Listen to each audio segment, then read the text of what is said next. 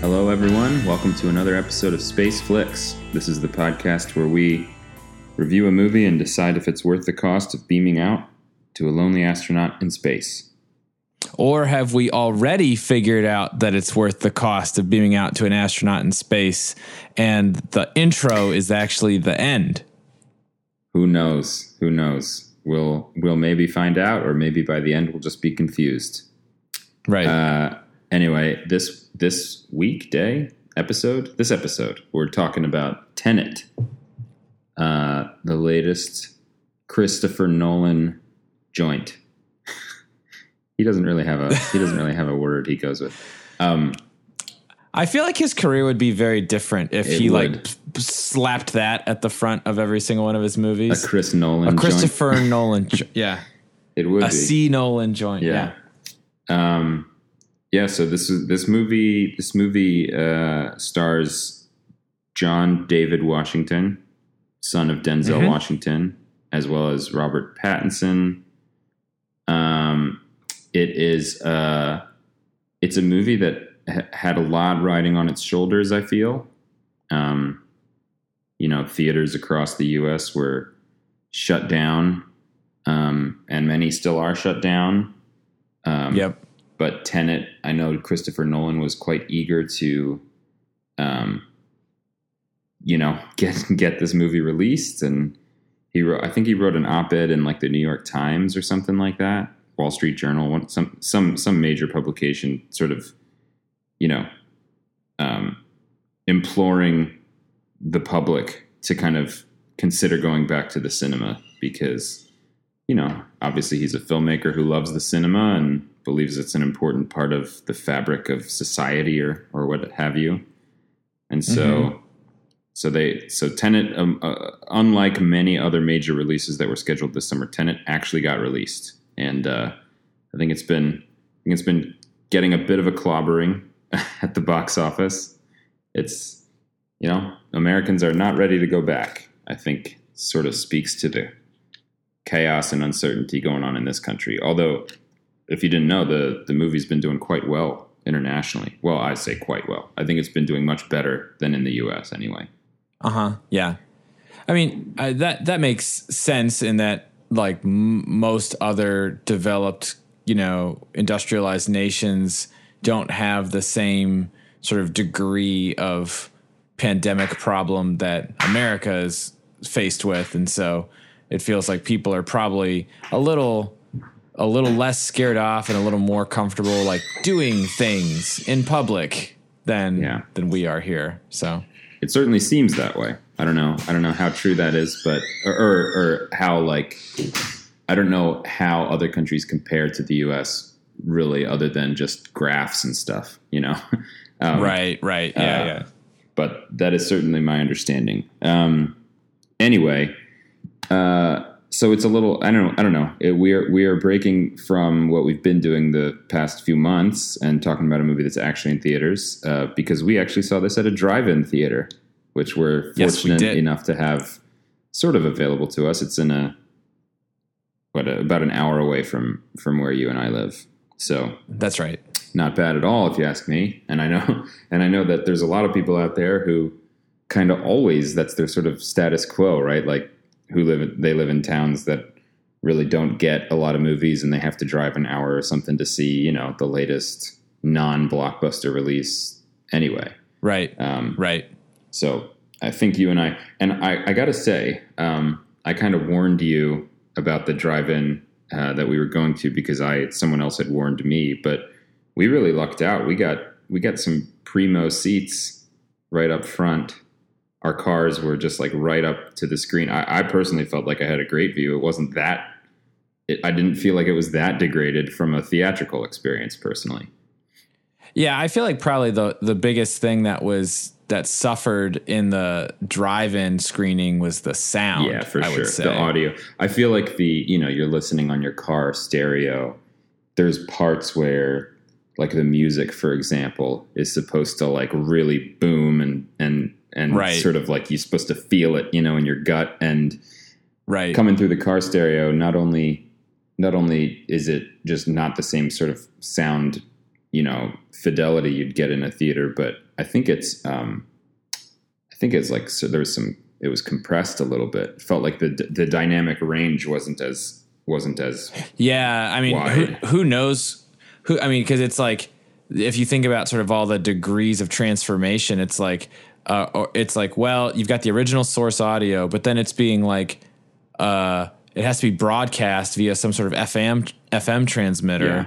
And then it has to go through your car stereo, and then it has to go through your car speakers. And it's just sort of like, there's probably so much lost between those two things, or, across those, 3 different sort of bits of transformation. So at any rate, like, I'm very aware that the way that I saw this movie was basically me like getting slipping through on a technicality. Mm-hmm. But if I saw like Christopher Nolan and I was like, hey, I saw your movie at a drive-in, he'd be like, you son of a bitch. You know what I mean? Like, I feel like he'd be very displeased that like I didn't see it the right way. Then again, maybe he'd just be happy that people saw his movie. Yeah, I was going to say that might be true under normal circumstances, but I think given the pandemic, he would probably say, I'm glad you saw it. Yeah. And and paid money to see it. Yep. Okay, well, anyway, let's actually talk about the movie a little bit, I guess. Do you want to give the synopsis? I sure do. Armed with only one word, Tenet, and fighting for the survival of the entire world, a protagonist journeys through a twilight world of international espionage on a mission that will unfold in something beyond real time. There you go. The last dozen words of that are nonsense. Gobbledygook. But they got to keep it. They want to keep it as obscure as possible, right? It's got to be mysterious. Yeah, that's right. Yeah. Okay, so Tenet, the latest from Christopher Nolan. Let's talk expectations. What were your how big of a Nolan fan are you, and what were your expectations for a Tenet? I like Christopher Nolan movies almost uniformly. I don't think I've ever seen one that I didn't like.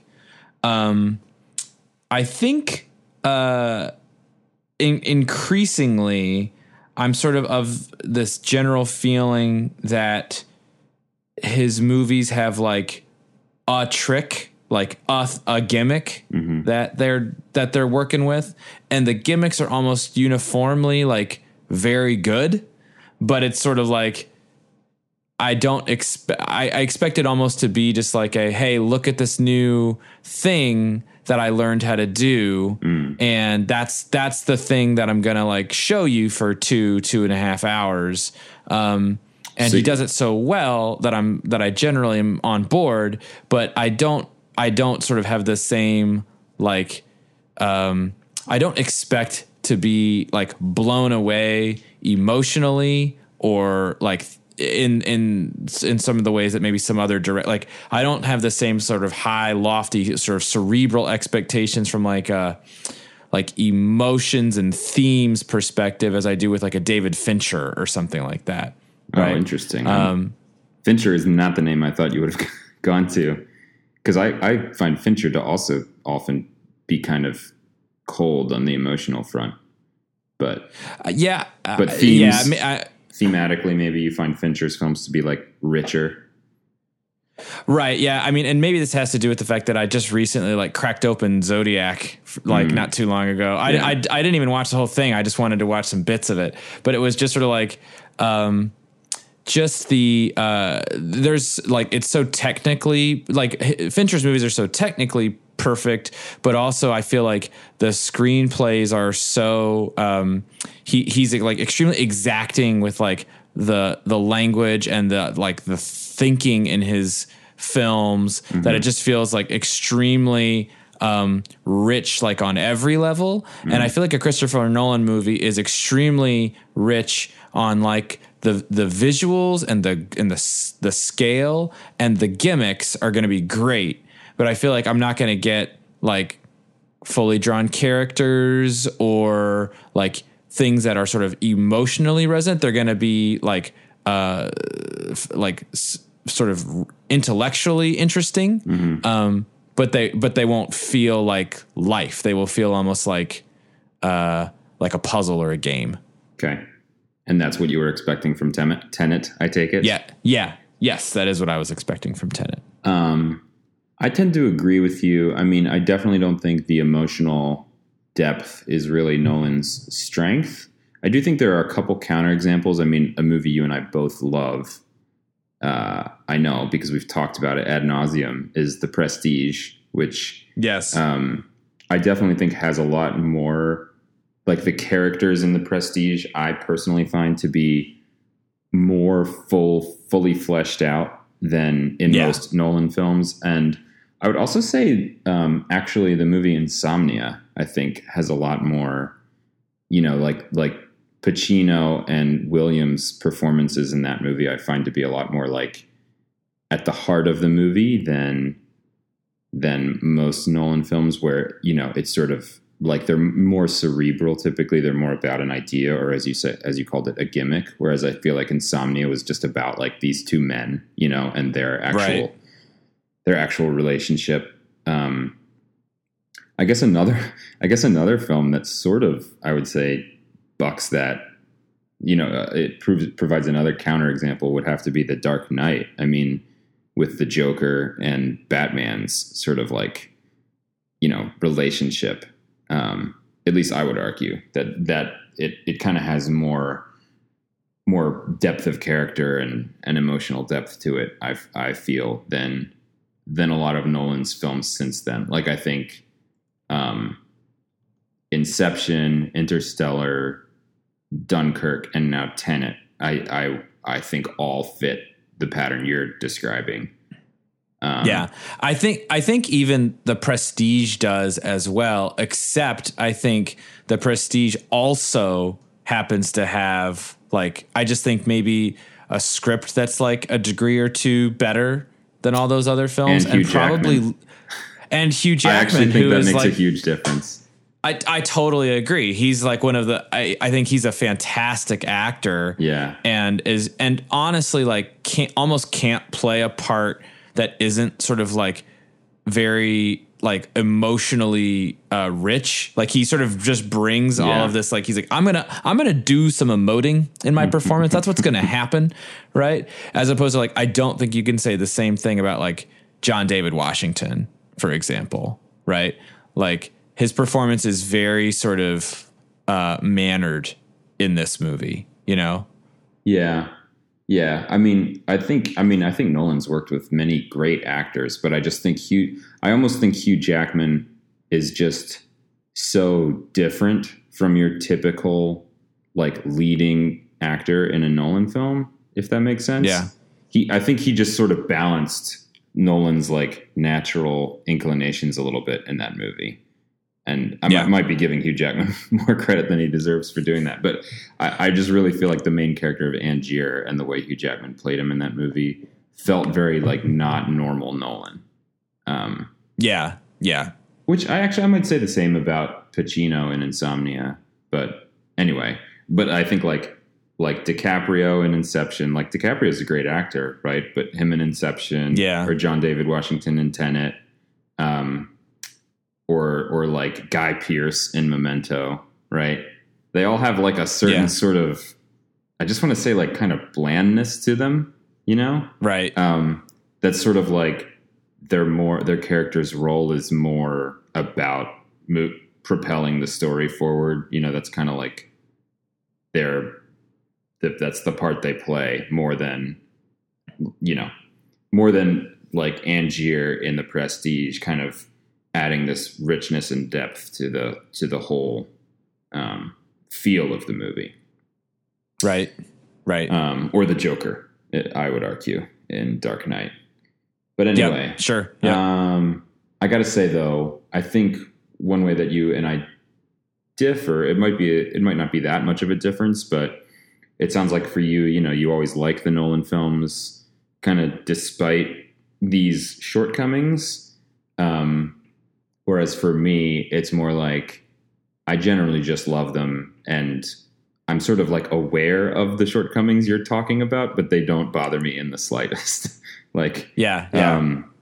Like as long as the execution is as good as it typically is, and there are some exceptions. I mean, like I'd have to go back and watch it. I haven't seen it in a long time, but the movie Batman Begins, for example, I remember being pretty underwhelmed by, and I think it's sort of because, one, it didn't have that like emotional or thematic depth that you're talking about, but it also didn't have that great of like, there wasn't anything that great about it other than it was like, you know, gritty, realistic Batman. Right.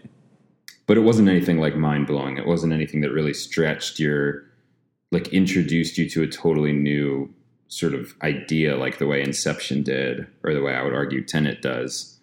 Right. So, but typically like movies like Inception or Tenet, I'm like totally on board with, and I'm just like, yes, I want to see this completely unique, you know, just movie that's kind of almost like creating a genre of its own. You know, like when people talk about Inception, like people compare things to Inception, and they use the term Inception, you know, to describe what Inception was about. And it's because it just sort of, for a lot of people, and I always feel weird kind of crediting Nolan with this stuff, because I always have a feeling that if I'm like, Nolan was the first to do this, there'd be some like, you know, student of film who'd be like, he's not the first to do that. That was done back in 1965, you know, with this obscure film. And I'm like, okay, but for many, many people, he popularized his movie is the first one they would see that would do a thing like that. So anyway, that's a very long preamble, but I was super psyched for Tenet. I just like had a feeling it was going to be amazing. You know, from the trailers, I watched the very first trailer. I don't think I watched any trailers after that, because I didn't want it to sort of, because, you know, as these days, it's sort of like the first trailer tends to be good, and then like the next one tends to reveal a bit more. And by like the final trailer, if you watch the final trailer, it just tells you everything, you know? Right. So I was like, I don't want to see like the later trailers. I just saw the kind of tantalizing, I think, first one where they don't even mention anything about, they don't say anything about time going backwards. I think there's just like that shot of the car uncrashing, and then like the guy coming out of the turnstile sort of seemingly backwards right at the end of the trailer. And you're like, and it's just enough for you to know like something weird with time going backwards is happening in this movie, but that's all you can really put together. So I was super psyched. Now let's talk first impressions. What was your first impression coming out of the movie? And let's pretend, as this movie ended, we had an automobile debacle. So let's just pretend that didn't happen if you can, and sort of fast forward to like, what were your takeaways? I think this is a movie that I have to admit I think at one point I even quantified it. I was like, I feel like I understood like 60% of this movie, right? And then you and I had like a long conversation, and by the end of that conversation, it's like, I feel like I understand maybe even 85 or 90% of this movie. You know what I mean? And so it was like, and so I think that's all to just call out. Like my first impression was I found it very impressive visually. I was excited and like and entertained the entire time. I never felt like I was bored, but I knew as it was happening, and there were certain parts where I could tell, and we can talk about this later, like there were certain parts I was like, oh, this is important. I don't know why, right? Like there are like parts in the movie where like I could tell the way the filmmaking was happening. It's like this is a payoff of an important detail, and I was like, I don't understand why this is important, right? And so in that regard, like it was a movie that I liked and was and I felt like the sort of the trick, as I called out earlier, was very effective. But at the same time, it, made me feel a little dumb. Yeah. I feel that I definitely feel that too. Well, I'll just say my takeaway. Well, okay, so you liked it, but it made you feel a little dumb. And I think when we talked, you also said I got the impression from what you said. I don't know if you explicitly said it. It sounded like it was among your least favorite Nolan films, like bottom half for sure. I would, or would you have to think about it some more? I guess so. And I think the thing that I want to say about that is like, I have liked every Christopher Nolan movie. Yeah, so it's not like it's not like I disliked the film. It's more just like it didn't work for me at the same to the same degree that several of his other films have. Yeah. Okay. Yeah, I got that and I get that. And I can't quite even, I think the more that time has passed, I don't feel like I can quite justify it, but I just like completely loved it. I think my initial takeaway, like the night I saw it the first time, because I actually saw it once before we saw it together. I was like, I think this is my favorite. I think like I like this more than The Prestige. Right. Which sounds crazy because I actually, we were talking a minute ago about how The Prestige is sort of like transcends, I feel, your typical kind of Nolan, film in that it kind of ticks these boxes that he normally doesn't tick. But I guess what it must be for me is just like, as you put it, the gimmick for Tenet is just so tantalizing. And I feel executed so well, although I don't think flawlessly. I do think there's things that don't really hold up, but I think it holds up so well, like so much better than like anyone could expect a movie that's 2.5 hours long to actually hold up with a premise as like bonkers as the premise of Tenet is. And and I think I just loved, I kind of agree with you. Like it makes me feel kind of dumb too. But not like so dumb. Like, firstly, I don't think Nolan like nailed it. I don't think like every little detail in the movie makes perfect sense. Right. I could be wrong. And if I knew for sure that were the case, then I think it would make me feel more dumb. But I actually think that there are some things that don't make perfect sense. And so I'm like, I don't think I'm dumb. I think they just don't make perfect sense.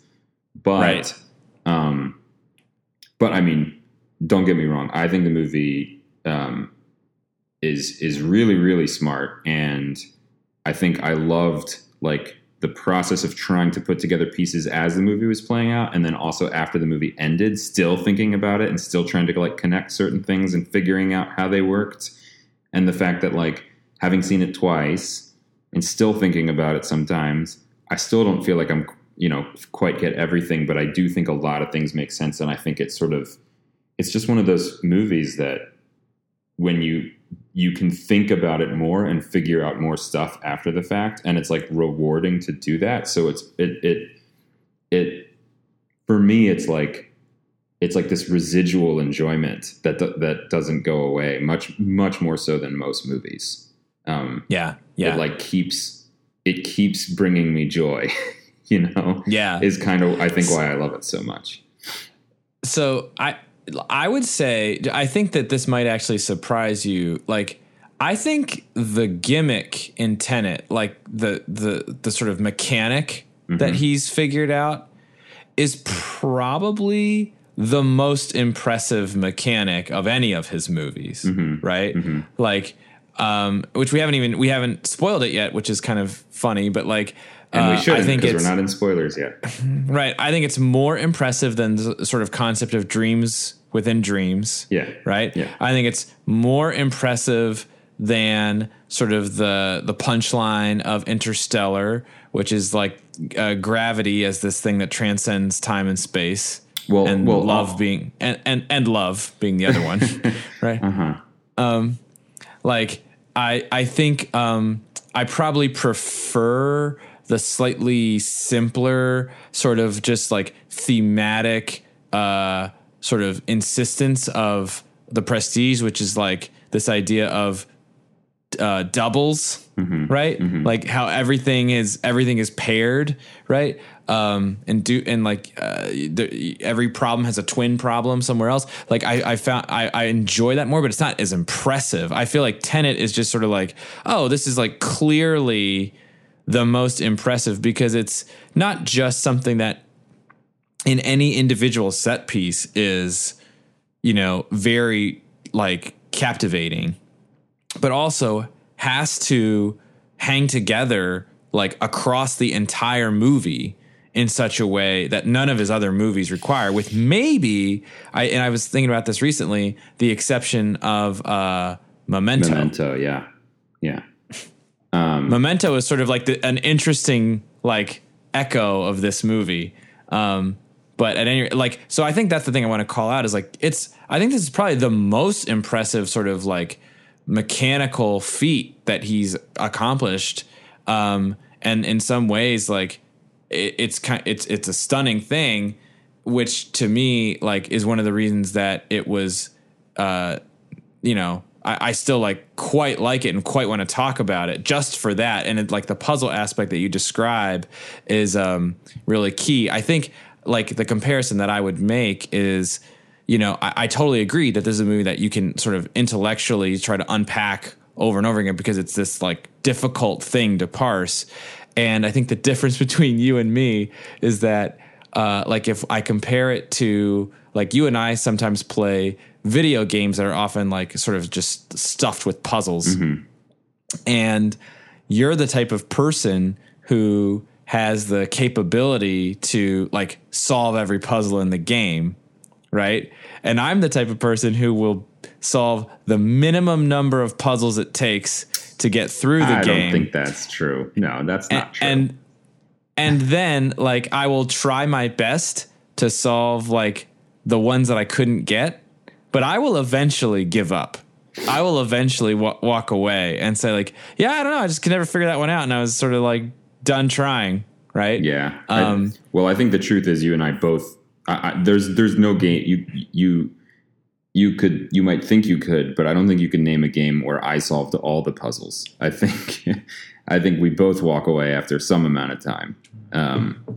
But yeah, I mean, I think your point is just that my threshold sort of seems to be a little farther on the spectrum than yours. Like I am willing to endure more like, well, I think maybe that, but also you've probably just got like a little more horsepower than I do.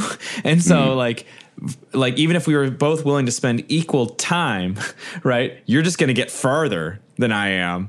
You know what I mean? Yeah. And so you'd be like, oh, I found it that much more rewarding. And I was like, yeah, I got stumped on, World 3 or whatever, like, well, I don't know. I don't know that this movie is like, again, I don't think this movie is perfectly assembled. Like, I feel like it definitely takes some intelligence to process this movie, but I must say it's strange to me because I've talked to people who saw it and said like, I had no idea what that movie was about.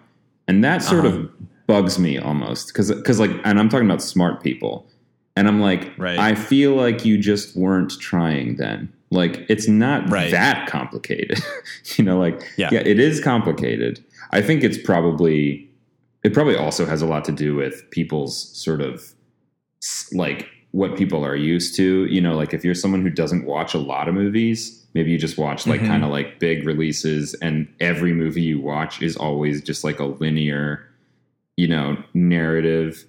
And then you happen to see Tenet and you're like, what the heck was that? Like, versus, you watch a lot of Tarantino films or like indie films that sort of play with time more, play with chronology more, play with like unreliable narrators, magical realism, just like things, symbolism, like I love David Lynch and I love, a lot of movies that don't present things to you in a straightforward manner. So like this movie doesn't feel like that much of a stretch to me, whereas I could see how maybe some people, it's just so far from what they're used to, but be that as it may, like I said, I find it a little frustrating when I hear that. Cause I just don't think this movie it's not like you need a PhD to get it. It's just, it's just so unusual.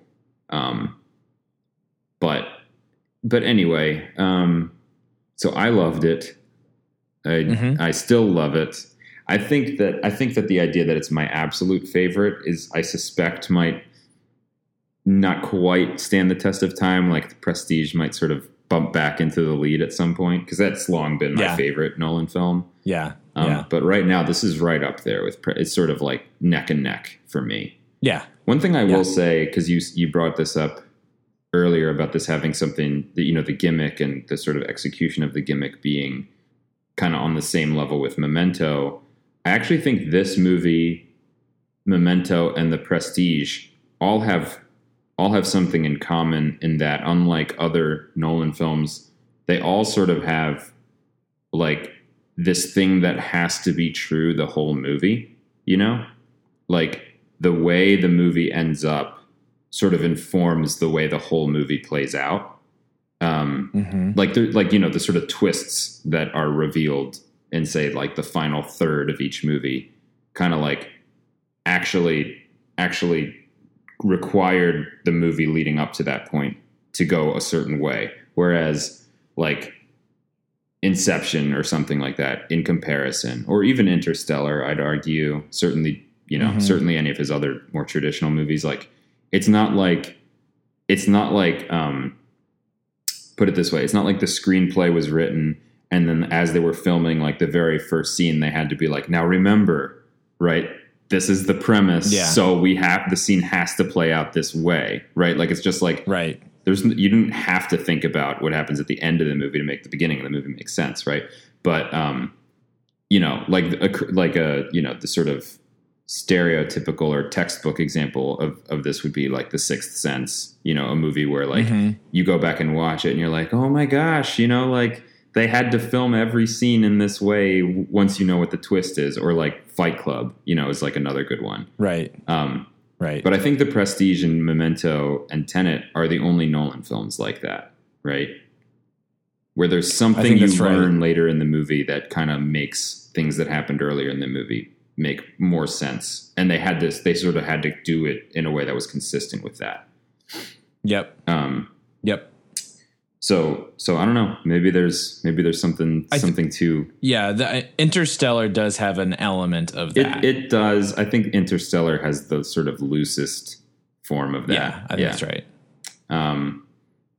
But no, that's a good point. Actually, Interstellar definitely has more of it than I was thinking until 10 seconds ago, and then I kind of remembered more about Interstellar. But anyway.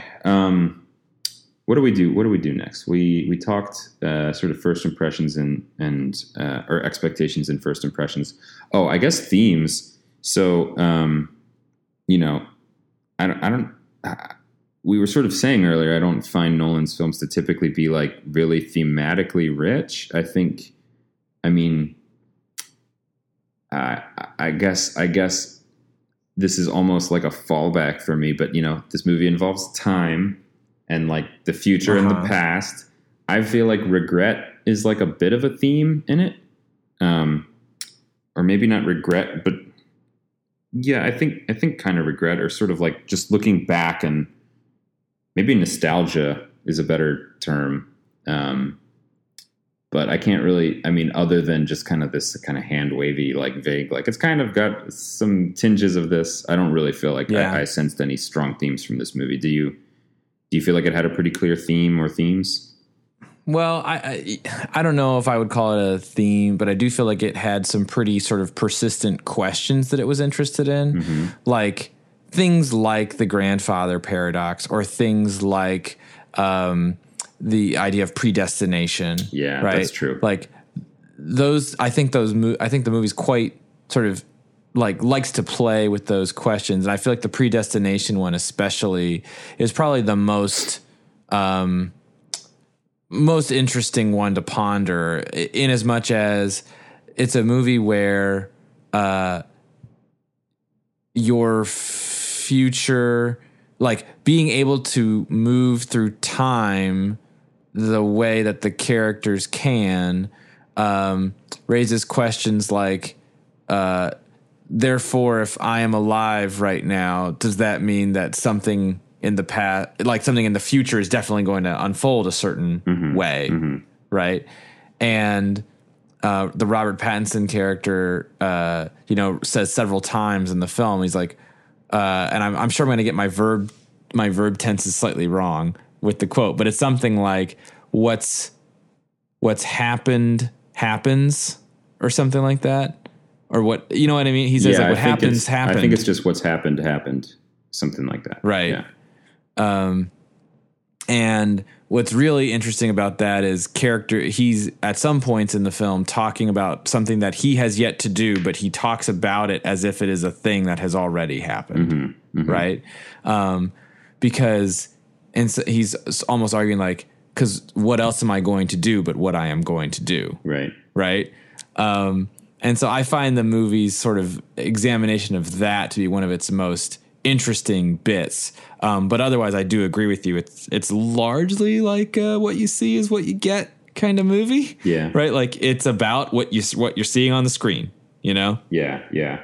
No, I think you're right, though. I mean, I think you nailed it, what the sort of main question that the movie causes you to ponder is. I think predestination, I would also, the other sort of flip side of that is free will, you know? Yeah. Kind of like definitely challenges our intuition of what free will means. And so, yeah, I think that's the main one. It's funny because it's one of those, I feel like I can't remember what we were talking about, another movie like this. Oh, I know what it was. It was Groundhog Day.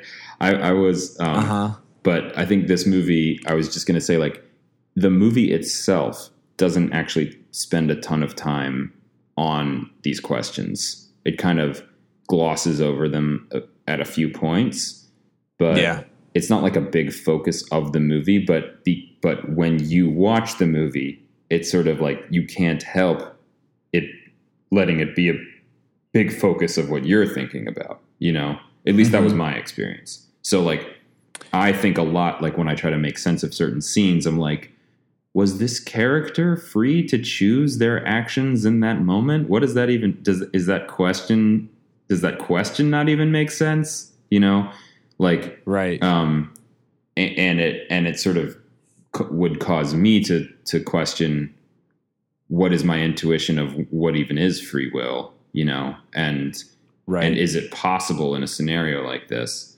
But I don't think, or at all, right, for that matter. Right. But I think the movie, it's more just like the ideas presented in the movie cause you to ask those questions yourself. The movie, like, you know, it's left as an exercise to the reader, so to speak, as an exercise to the audience to kind of like run with those questions. Right. Which I really the way enjoy. that they, I think the way that they have Pattinson address that at one point when he's talking about the grandfather paradox, like you go back in time, you kill your own grandfather, what happens, right? Like, and one of the characters is like, what does happen, right? And he's like, nobody knows. It's a paradox, right? And so I think that that's sort of the right attitude for a movie like this, right? Which is like, this is a interesting question. It's unanswerable. This movie's not really going to try to answer it in any sort of like, you know, philosophically or like laws of physics like way. Yeah. Right. It's just an interesting thing that gets raised by this premise. We're acknowledging it. It's something we can play with a little bit, but beyond that, like this is not the place to come for answers, which I think is like a smart, reasonable thing for the movie to do. Yeah. It kind of reminds me of in the movie Looper. I remember like, why am I blanking on the Bruce young Willis. actor's name? No, but Joseph Gordon-Levitt. Joseph Gordon-Levitt. Yeah. His character is asking Bruce Willis's character, who's of course the same person, just from the future. He's asking him something about kind of how the whole thing works. And he's like, you're asking for a precise explanation of like a fuzzy mechanism, right? He was like saying like, I can't really explain it to you in a way that makes sense because the thing itself is not very precise. Like cannot be precisely explained, which I thought was sort of, I mean, it's not super satisfying. Like if I were that character sitting in that diner, I would not be satisfied with that answer. But as far as the movie, I think it's kind of what you're saying, right? It's kind of the movie's way of being like, do you really want us to like get into this? Because it's not going to make for very good, exciting filmmaking. Like the movie won't be much better because of it. Just look, we don't know. It's not very well understood. So just go with it. That's right. I mean, Bruce Willis in that movie says something along the lines of, he's like, look, we could sit here and diagram things out with straws all day, but we have stuff to do. Right. Yeah. Like, let's go. Yeah. So, and I think that any movie, any smart movie that like knows not to touch the third rail of like the unanswerable question in any meaningful way. It's like, just keep going. Yeah. All right. Well, let's go on to, I think, best parts of the movie, right? Which means we're getting into spoilers now. So, spoiler warning. Yeah. Auga. Why don't you go first, Adam? What's one of the best parts of the movie? Well, I think for me, I'll sort of frame it as a twofer. And so the obvious sort of point to make here is that the movie sort of fundamentally hinges around a mechanic that a person in this film utilizing a particular kind of technology, allows a person to reverse the direction that they are moving through time, right? And so, and if you are not traveling with that person, or in fact, even if you are, you sort of perceive that person as by entering into that sort of chamber where that phenomenon sort of unfolds, you perceive that person as traveling both backwards and forwards through time at the same point in time, right? They're traveling in both directions simultaneously, right? And so the movie becomes somewhat palindromic, right? Because that's kind of what happens in the midpoint of the film is sort of we reverse, and now we're going backwards through the same events we've already experienced.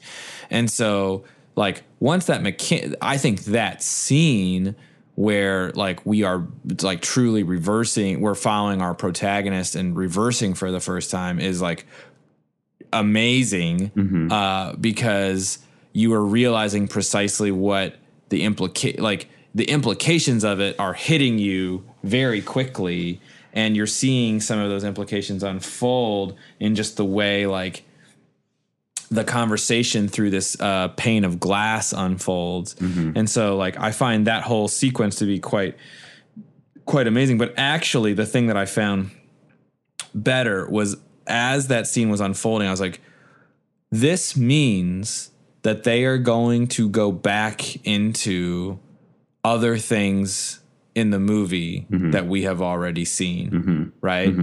And is like that realization and then the subsequent payoff of that realization, that was like the most exciting part to me, right? So like that first scene where it's happening, it's like that's almost like the easiest one in some ways, right? Are you talking about like, the car chase? So just the scene in the room with the turnstile, okay, just with literally Kenneth Branagh, with the pane of glass with Russian, yeah, and it's like that scene is like the simplest version of the thing, right? Because it's like happening right then, and all the and it's like there's some weird asynchronous stuff that has to happen, but it's like, and it was great filmmaking. I found the scene very sort of like edge of seat, exciting, and obviously the stakes are very high, and so that was good. But honestly, like the thing that really excited me as sort of the movie progressed, I was like, we're going to go back into the Freeport. You know what I mean? And so like, so there's a scene somewhat early in the film where with a lot of bluster and fanfare, John David Washington and Robert Pattinson are able to bust into sort of an impenetrable like storage facility effectively. Right. And that was fun. And there's certainly a great, like action sequence in the middle of that. And when they go through the turnstile and we like fully understand like what the implications are going backwards in time, I was like, oh my gosh, they're going to go back there. They're going to go back to the place that we already had this amazing like action sequence in. And then like them paying that off and then paying that off in ways that, like on one hand, what it's going to be. Right. And on the other hand, it's still like great. It's like that was like really exciting. See it play out the opposite direction. Right. Yeah. Yeah. And sort of understand it in a totally new way. Yeah. So my favorite, I would say probably my favorite bit in the movie was the Freeport, but I mean both the first part and the second part. You know what I mean? Like the initial visit and the revisit later.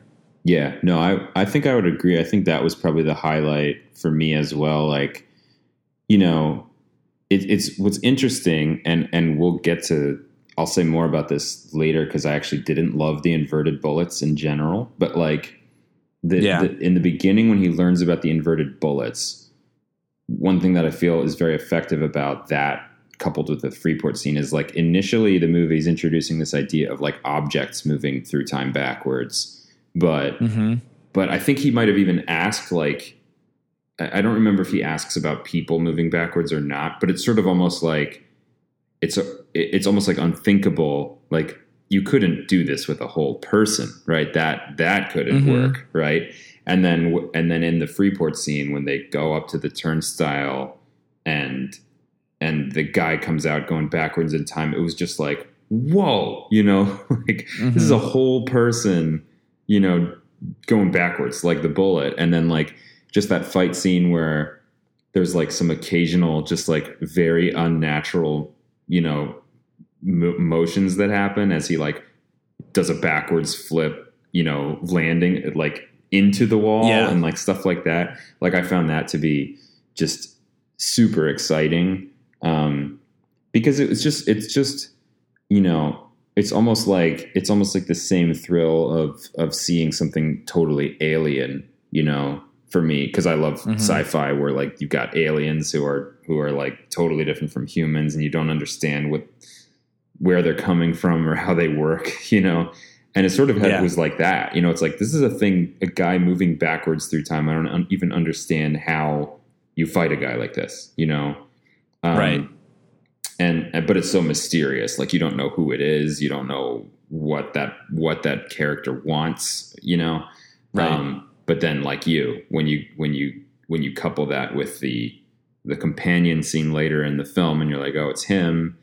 And you're seeing it all play out there. And for me, even, I got to say, you know, you were giving me a lot of credit, I think undeserved credit earlier for being so smart. Like I didn't even realize until he goes through the turnstile and then he starts running, you know, and Neil is chasing him and then Neil takes off his helmet. I'm like, that all makes perfect sense. But I didn't even sort of think about that until that part of the scene, you know, of like, oh, Neil just like saw it was him and then let him go. Because that's one of those things that happens in a movie where I'm just like, I don't really get what just happened, but whatever. I'll probably figure it out later, you know, where like, like the one guy gets away and Neil's like, I dealt with him. And I'm like, wait, what happened? Whatever, moving on. Popcorn.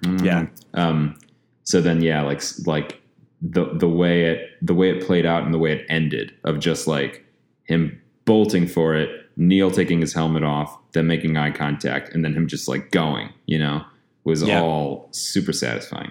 I think for me, I mean, another scene that I gotta say for me is among the highlights of the movie is just the very opening and the opera.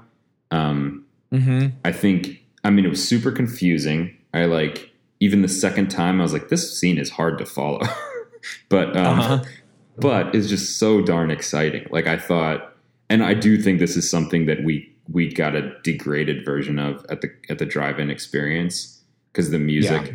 But like, I remember certainly the first time I saw it, because I saw it, I told you, I saw it in like an IMAX theater, like practically empty. Which I got to say, if you can somehow manage to luck out and be in that situation, that's a pretty sweet way to see it. It was just like, so the music is so like pulsing and they're just like running. I feel like the camera like following them, like, you know, sort of like as they're sort of being dispatched and executing this plan. You don't even know what the plan is, but you're just like, this is exciting, you know? You got these like terrorist guys like shooting people. You got these like SWAT guys. They're like, they're on it. You know, they've got these canisters of gas. They're doing something, you know? It was just, I think I just really loved the way the scene was put together, even though I found it pretty confusing.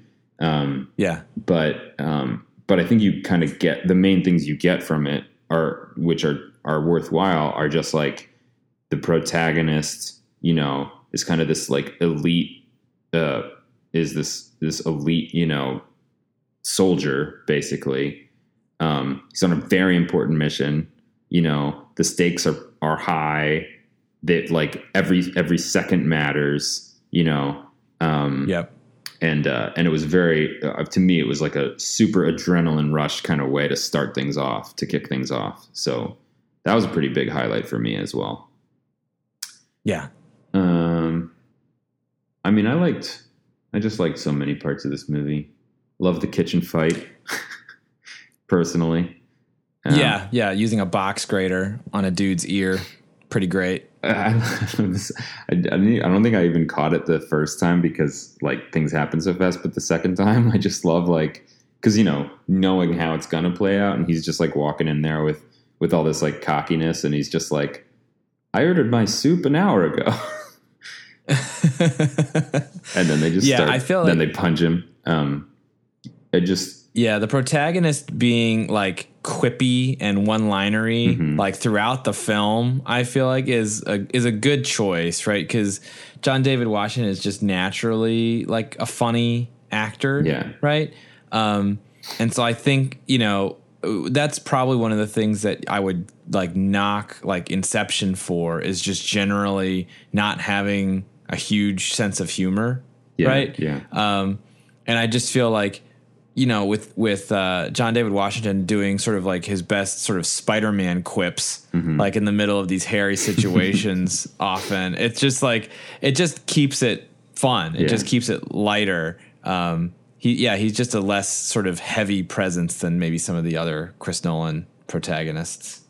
Yeah, he's just, I mean, I feel like that scene actually like accomplishes something too, though, which is just kind of like helping you to understand, because that opening scene, you're like, okay, he's part of this CIA strike force or something, but like I don't, and then obviously he's being tortured and he doesn't give up his teammates, so he's got this like fortitude, but I feel like the kitchen scene is just like a good sort of quick economical way of showing you like this guy's a highly trained fighter who's very confident and like surrounded by these like Russian thugs. He's not even remotely nervous about himself, like he even tells her in the dining room, she's like, I forget what she says to him, but he's just like, this might not play out the way you think, He's just like, I'm going to take these guys out. This is not going to end badly for me. Well, he like slips a phone in her pocket or whatever, right? Or a phone number maybe. Yeah.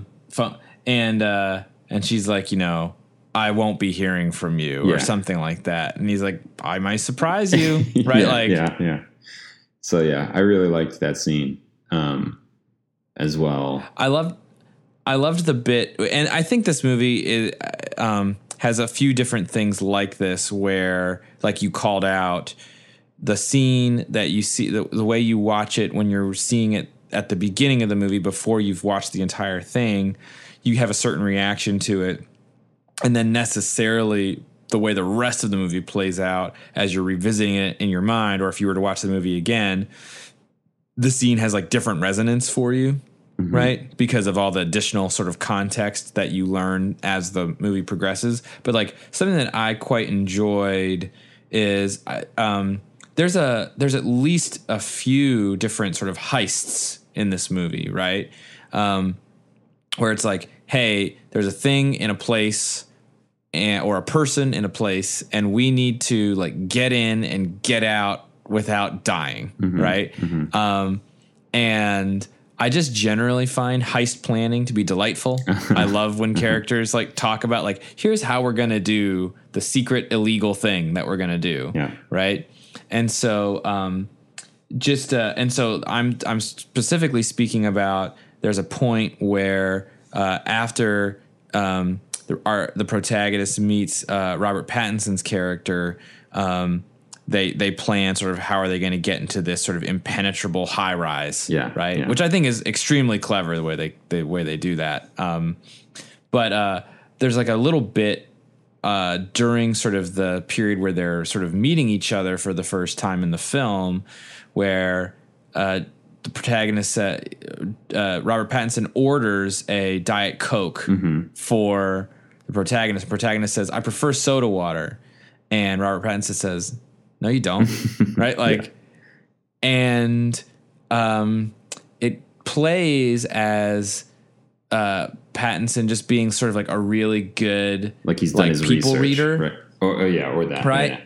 Yeah. Like, something like that, right? Like he's like, "No, I've read your file, and you like Diet Coke," but it's like as the movie unfolds, and you basically realize that Neil and the protagonist are like old friends, right? It's just our protagonist doesn't know it. It makes me enjoy a line like that so much more, right? Because like Neil understands, he's like, "I know you really well. You don't know that I know you really well. Right. And I need you to not know that we are actually like close friends." Yeah. And so like the way I'm going to get away with that is just say like, "No, you don't." Right. And so a scene like that, it like combined like something like the sort of lightness and charm that I think both those actors bring to the film during sort of like a heist planning sequence. And it's like made richer by the fact that like later, as you understand the movie and sort of the plot better, you revisit a scene like that and you're like, "Oh, this is actually like two old friends, like talking about like their familiarity with one another." But in the beginning, it's masquerading as a scene where it feels like people are meeting for the first time. Yeah. Yeah. It's nice. It's a nice little detail. I kind of wish there were more things like that in the movie, actually. Yeah. Because that I agree, that's a sweet little bit of dialogue that works both ways. I feel like there might be one or two other things like that in the movie, but there's really not a lot. I think, I mean, one that's like a little strange actually is a scene like in a hotel room when Neil's just like, "Well, I clearly know more than I'm supposed to," and like, but what's bizarre is just like from his perspective, he already knows everything, and he's just like sort of playing out, he's like saying the words he's supposed to say, but from the protagonist's perspective, he has no idea. So that scene, I feel like, and a lot of scenes like that, where Neil is, sort of just playing dumb, are just interesting to watch when I don't think they're certainly not bad. Like, you sort of get the premise of the film is he is purposefully like acting a certain way because things need to play out a certain way, right? Yeah. But at the same time, it's just strange. I guess it's strange to like put yourself in those shoes and be like, that'd be weird to just be sort of like pretending that you're learning all these things at the same time as this other person, but you just kind of already know everything, Yeah. That's going to happen because you've been going backwards in time for presumably a long, long time. You've sort of been through everything that's going to happen. Because the whole thing is a pincer movement. I don't have any other highlights, I think, personally. I mean, there's a lot that I do like about the movie, but maybe it'll be interesting to talk about fixing the movie. Okay. What's the first thing you'd say? Well, I mean, I think the most obvious thing that was less satisfying for me than I think, I think your mileage may vary on this. So the sort of climax of the film where Elizabeth Debicki's character is trying to basically stall for time with Kenneth Branagh's character, and then simultaneously there is like basically just a full-on like 4 different battalions traveling in different directions through time on 2 different sides of sort of alliance, like engaging in a firefight in sort of a desert kind of area. Like, for a movie that seems to be all about like moving through a space and then returning to it, traveling the opposite direction, it felt weird to me that our climax was a place we'd never been before. Right. And it's like, it was sort of like basically trying to accelerate, like the feeling that it was earned by having people traveling both forward and backward through the same event at the same time. But I just found myself sort of wishing that the climax was happening at the symphony, at the opera house. You know, it was just sort of like, wait, that's the way this all started. Shouldn't that be the way that this all ends? Like, isn't that sort of the thing with this movie? And so the movie does do a good job, like early on, setting up that third location is going to be the place that like all of this shakes out. It just felt like an excuse. Like we wanted to have a battle sequence that with two armies moving both forwards and backwards in time at the same time. Therefore, how are we going to fit that in? Right. Because I'm never going to, but it was like, but that's not the right place for this movie. Yeah. Right. This movie, this should have been at the opera house.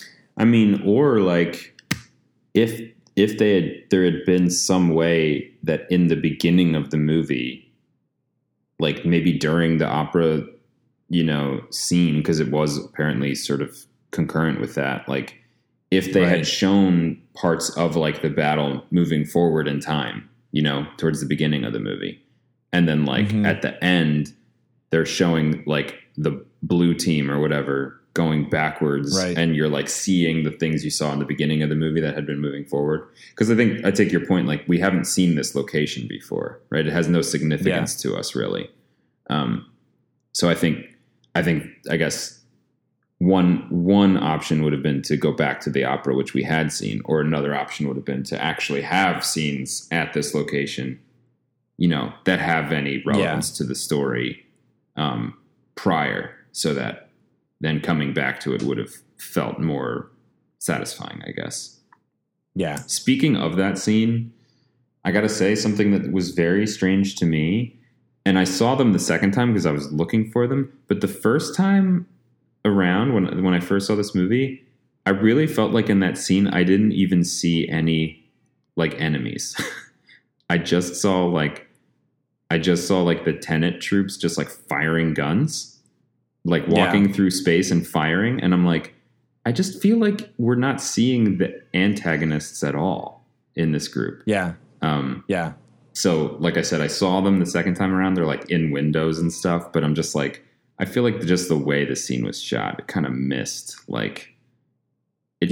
some sort of basics of filming an action scene, Right. Like you just don't really see the enemy very well. Yeah, I actually think that that's probably one of my bigger gripes with Chris Nolan movies in general is like for movies that are so action heavy and are so renowned for having such great action, I actually don't find him to be like a great director of action. Like I'm often confused and disoriented by his action sequences. They're just very like well shot and loud and exciting, but I don't know where anybody is, or often I don't like what they're trying to accomplish or where they're trying to go. Right.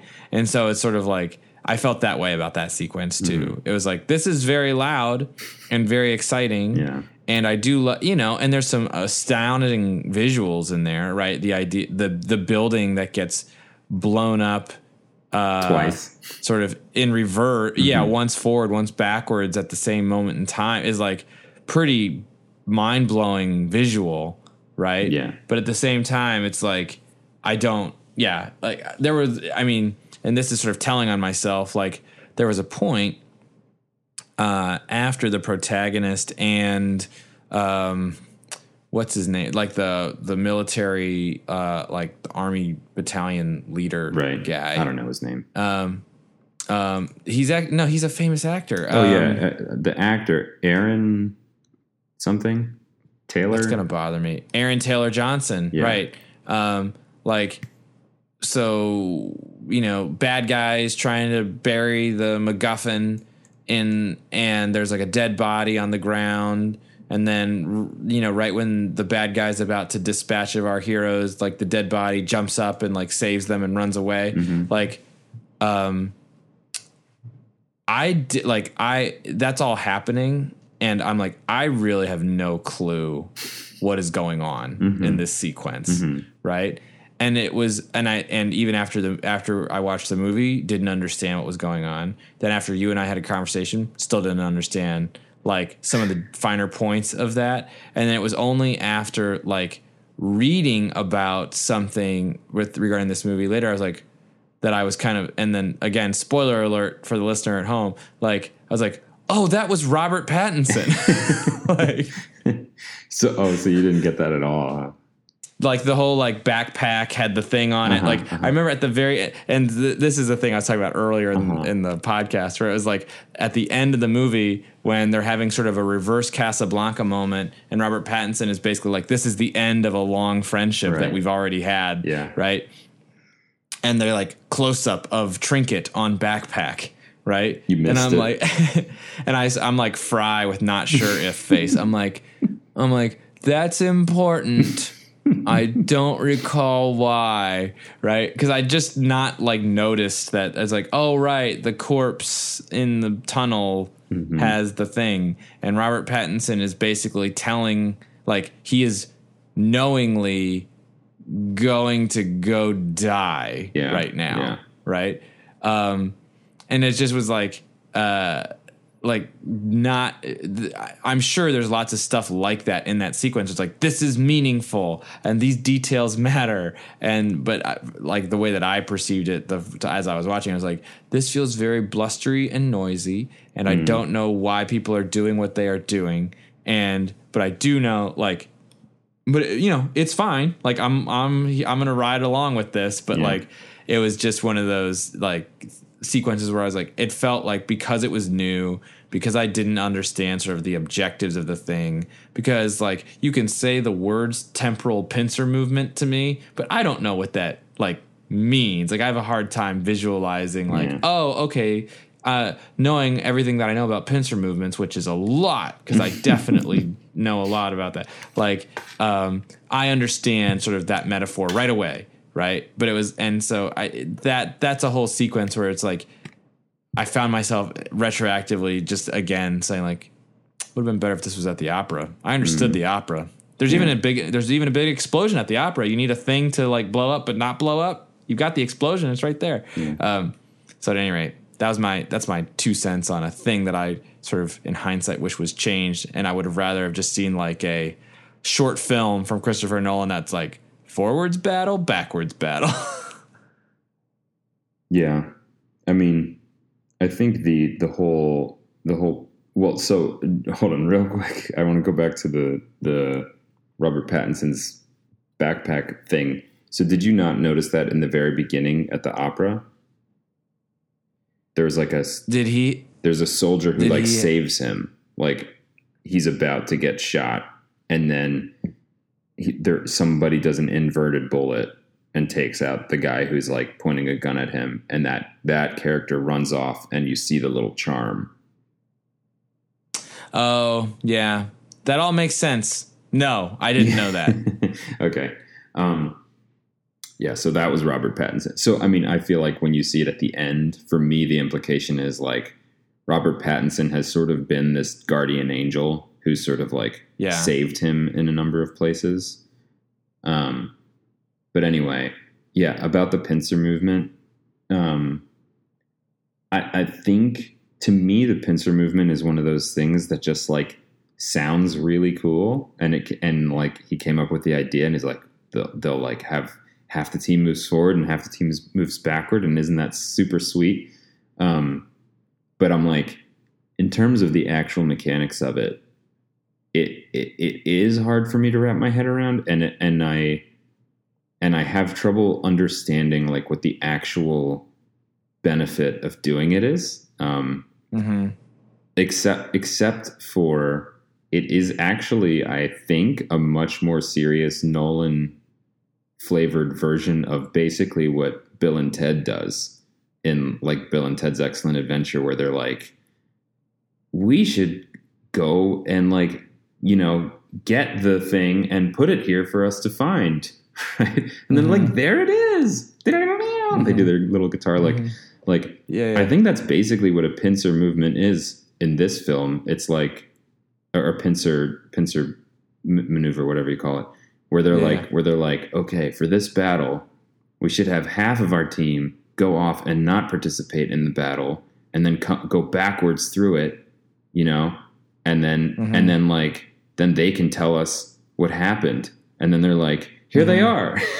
Here they are, because we planned to do it. It has now been done, and they're and they've come meet us halfway. Although that's kind of what I thought after the first viewing. After the second viewing, I realized that like really what was happening in the during the car chase was that Sator just goes off to like a hiding place, right? And he says like, just tell me everything that happens as it happens, and then I'll know what happens. But what's like bizarre about it is what happens includes him going backwards through time. So I find it to be very, very paradoxical, very kind of perplexing, like because what he would be hearing, what he would like be hearing them say is like, you are going backwards through time. We see you doing this, right? Yep. We see you doing all this stuff. Therefore I know how to do what I do. Right. And we hear you saying these words.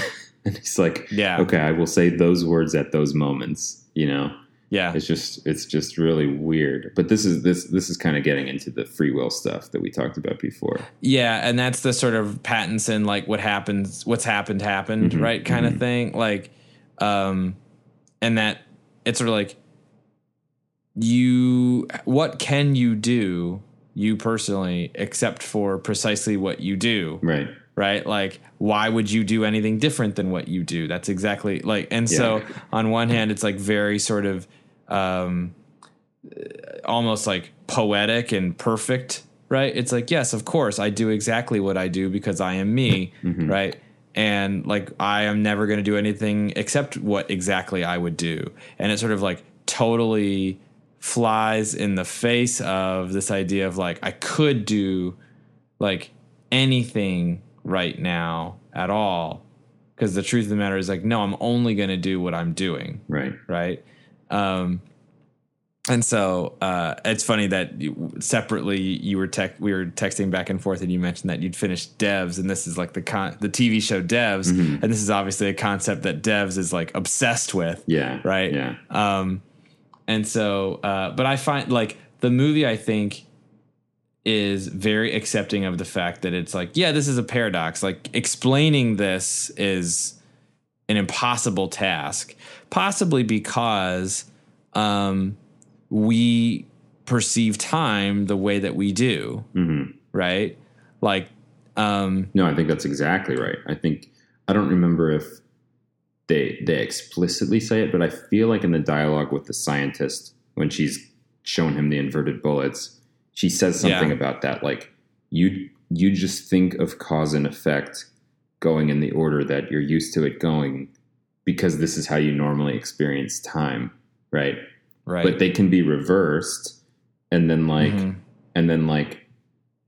this is like half me remembering the scene and half me like layering in my own sort of thoughts. But like, I think the notion of free will, you when you think about it in the context of this movie, you similarly like realize my intuition about free will is coupled to my intuition of cause and effect, right?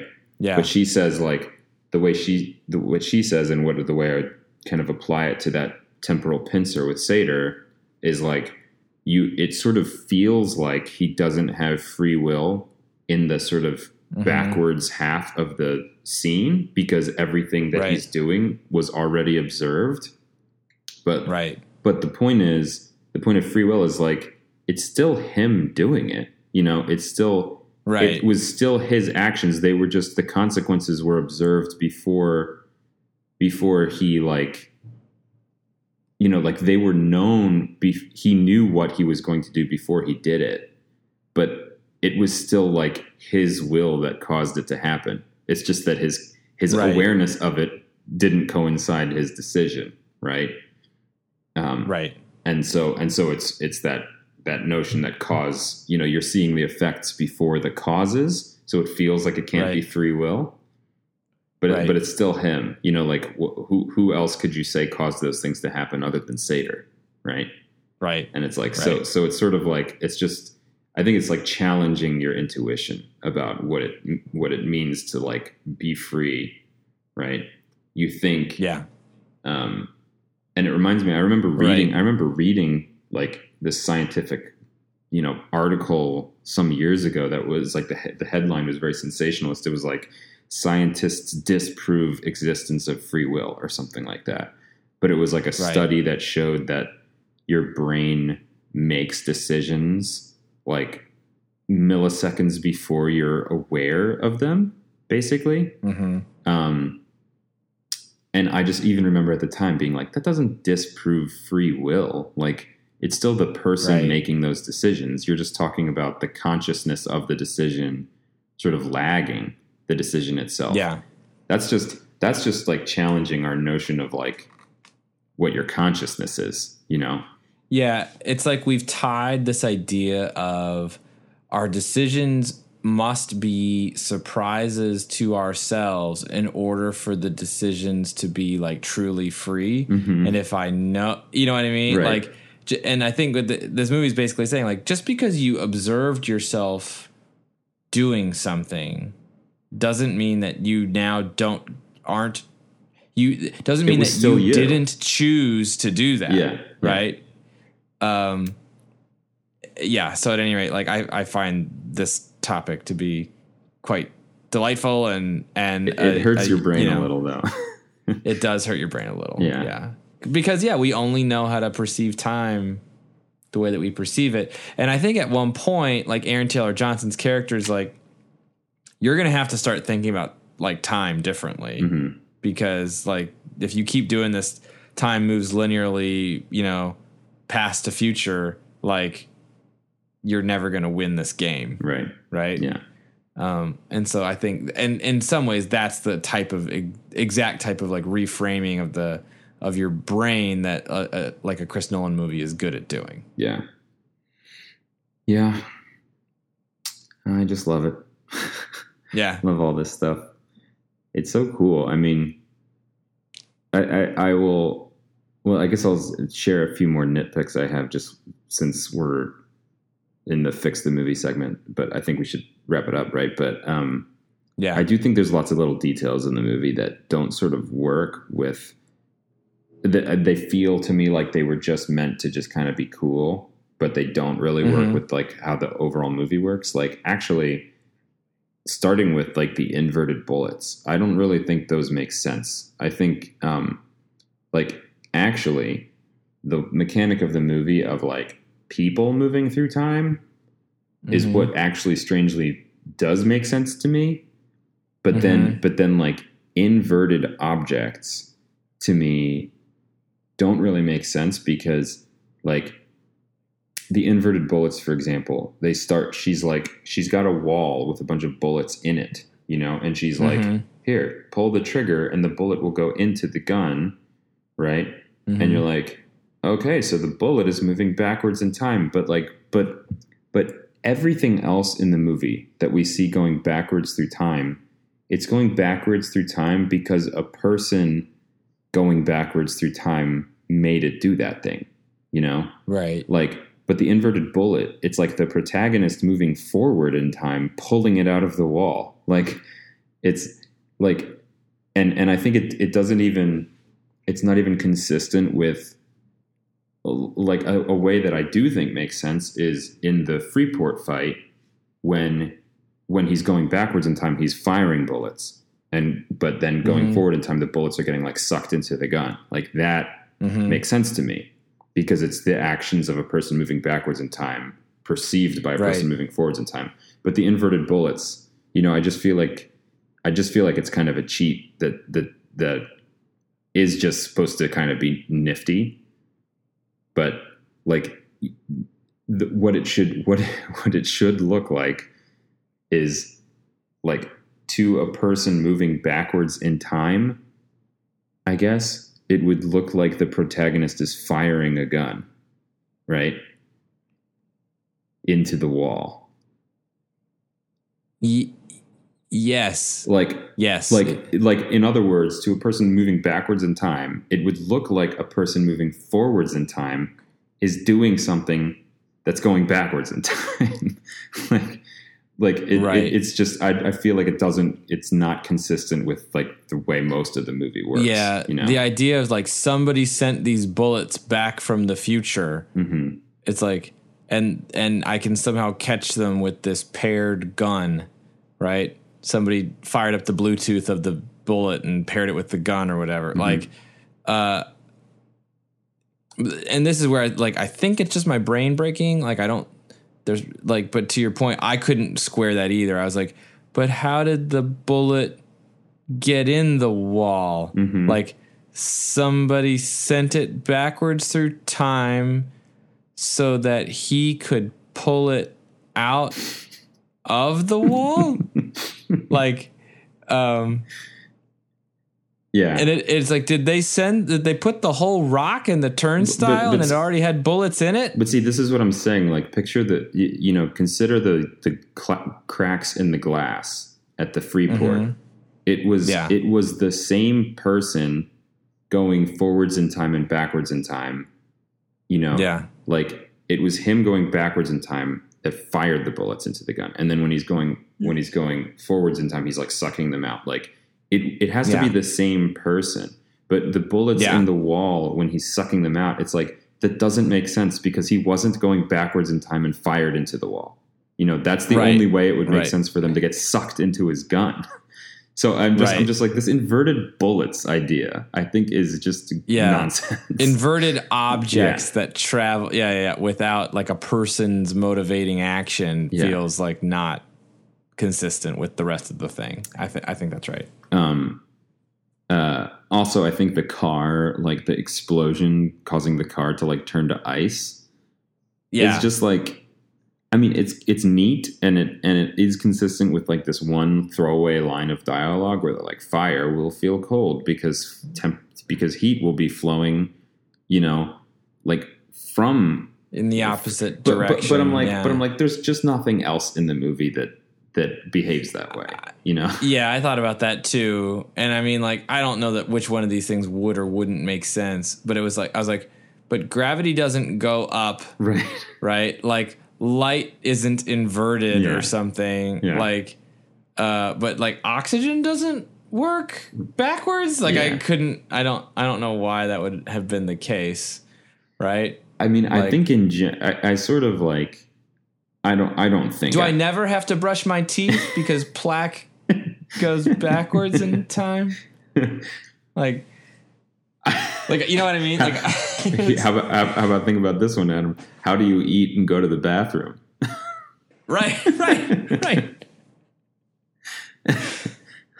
It's just like, I don't really care about little details like that. It's more like when the movie, your nose runs up.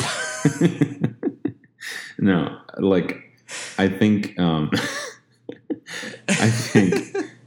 I think all this stuff is fine. Like, actually, I really don't mind a movie sort of not, being super consistent when it comes to like the nitty gritty details like that. I think it's more just like these anomalous little, luxuries the movie takes with like, well, just in this one moment, we're going to make an explosion, turn a car to ice, Right. It's like, okay, unless you're going to commit to that being like the way this world works in general, then it feels like it was just feels arbitrary. It was just a way to make that scene work, right? Yeah.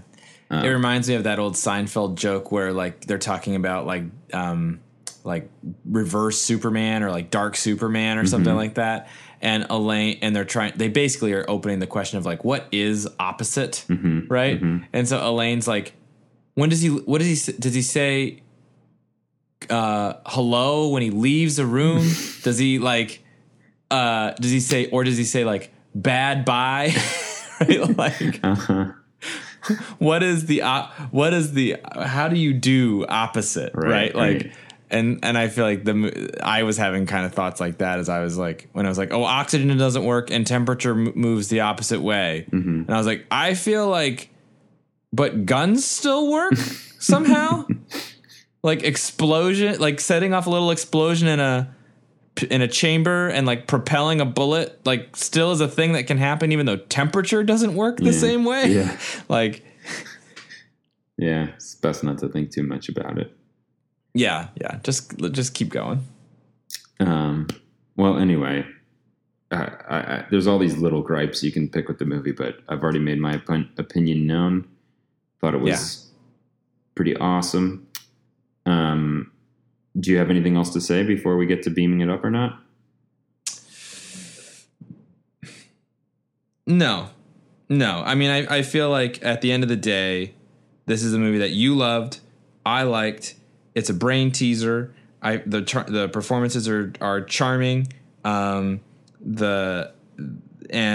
all the same sort of gripes that I ever have with a Christopher Nolan movie, I have with this one. Mm-hmm. Yeah, they apply, and but they're not bad enough to make me dislike the movie. Okay. Well, I'm glad they're not bad enough to make you dislike the movie. Would you beam it up? Would I beam it up? You know what I'm doing. I know what you're doing. It's crazy that I'm going to say that. Like, I feel so stupid saying this, but I feel like my answer is no. You're so I feel like my answer is like, Adam. I feel like there are other movies I've seen this year that I was like, that was great. Mm-hmm. That was really fantastic. And I was like, and this one, I was like, that's good. All right. It's good. It was very good. It's fine. We've disagreed, I think, more this year than typical. Like, I feel like, I don't know, past years, it seems like we would always agree on whether we'd beam up a movie or not. But I feel like my headspace is very weird and different this year. Yeah. Like, I just feel like I suspect I will look back on my Spaceflix evaluations like, 2, 3, 4, 5 years from now and probably say something like, what was I thinking? Right. But right now, these seem like good decisions to me right now in the moment. All right. Well, I'm beaming it up. All right. That's I'm good. not stupid like you. All right. All right. I'll hit the button on your behalf. Thank you, Adam. There we go. Enjoy that, astronaut. You can thank me for that one, not Adam. Anyway, thanks for listening, everyone. This has been another episode of Space Flicks. I am Dan. I'm Adam. Signing off.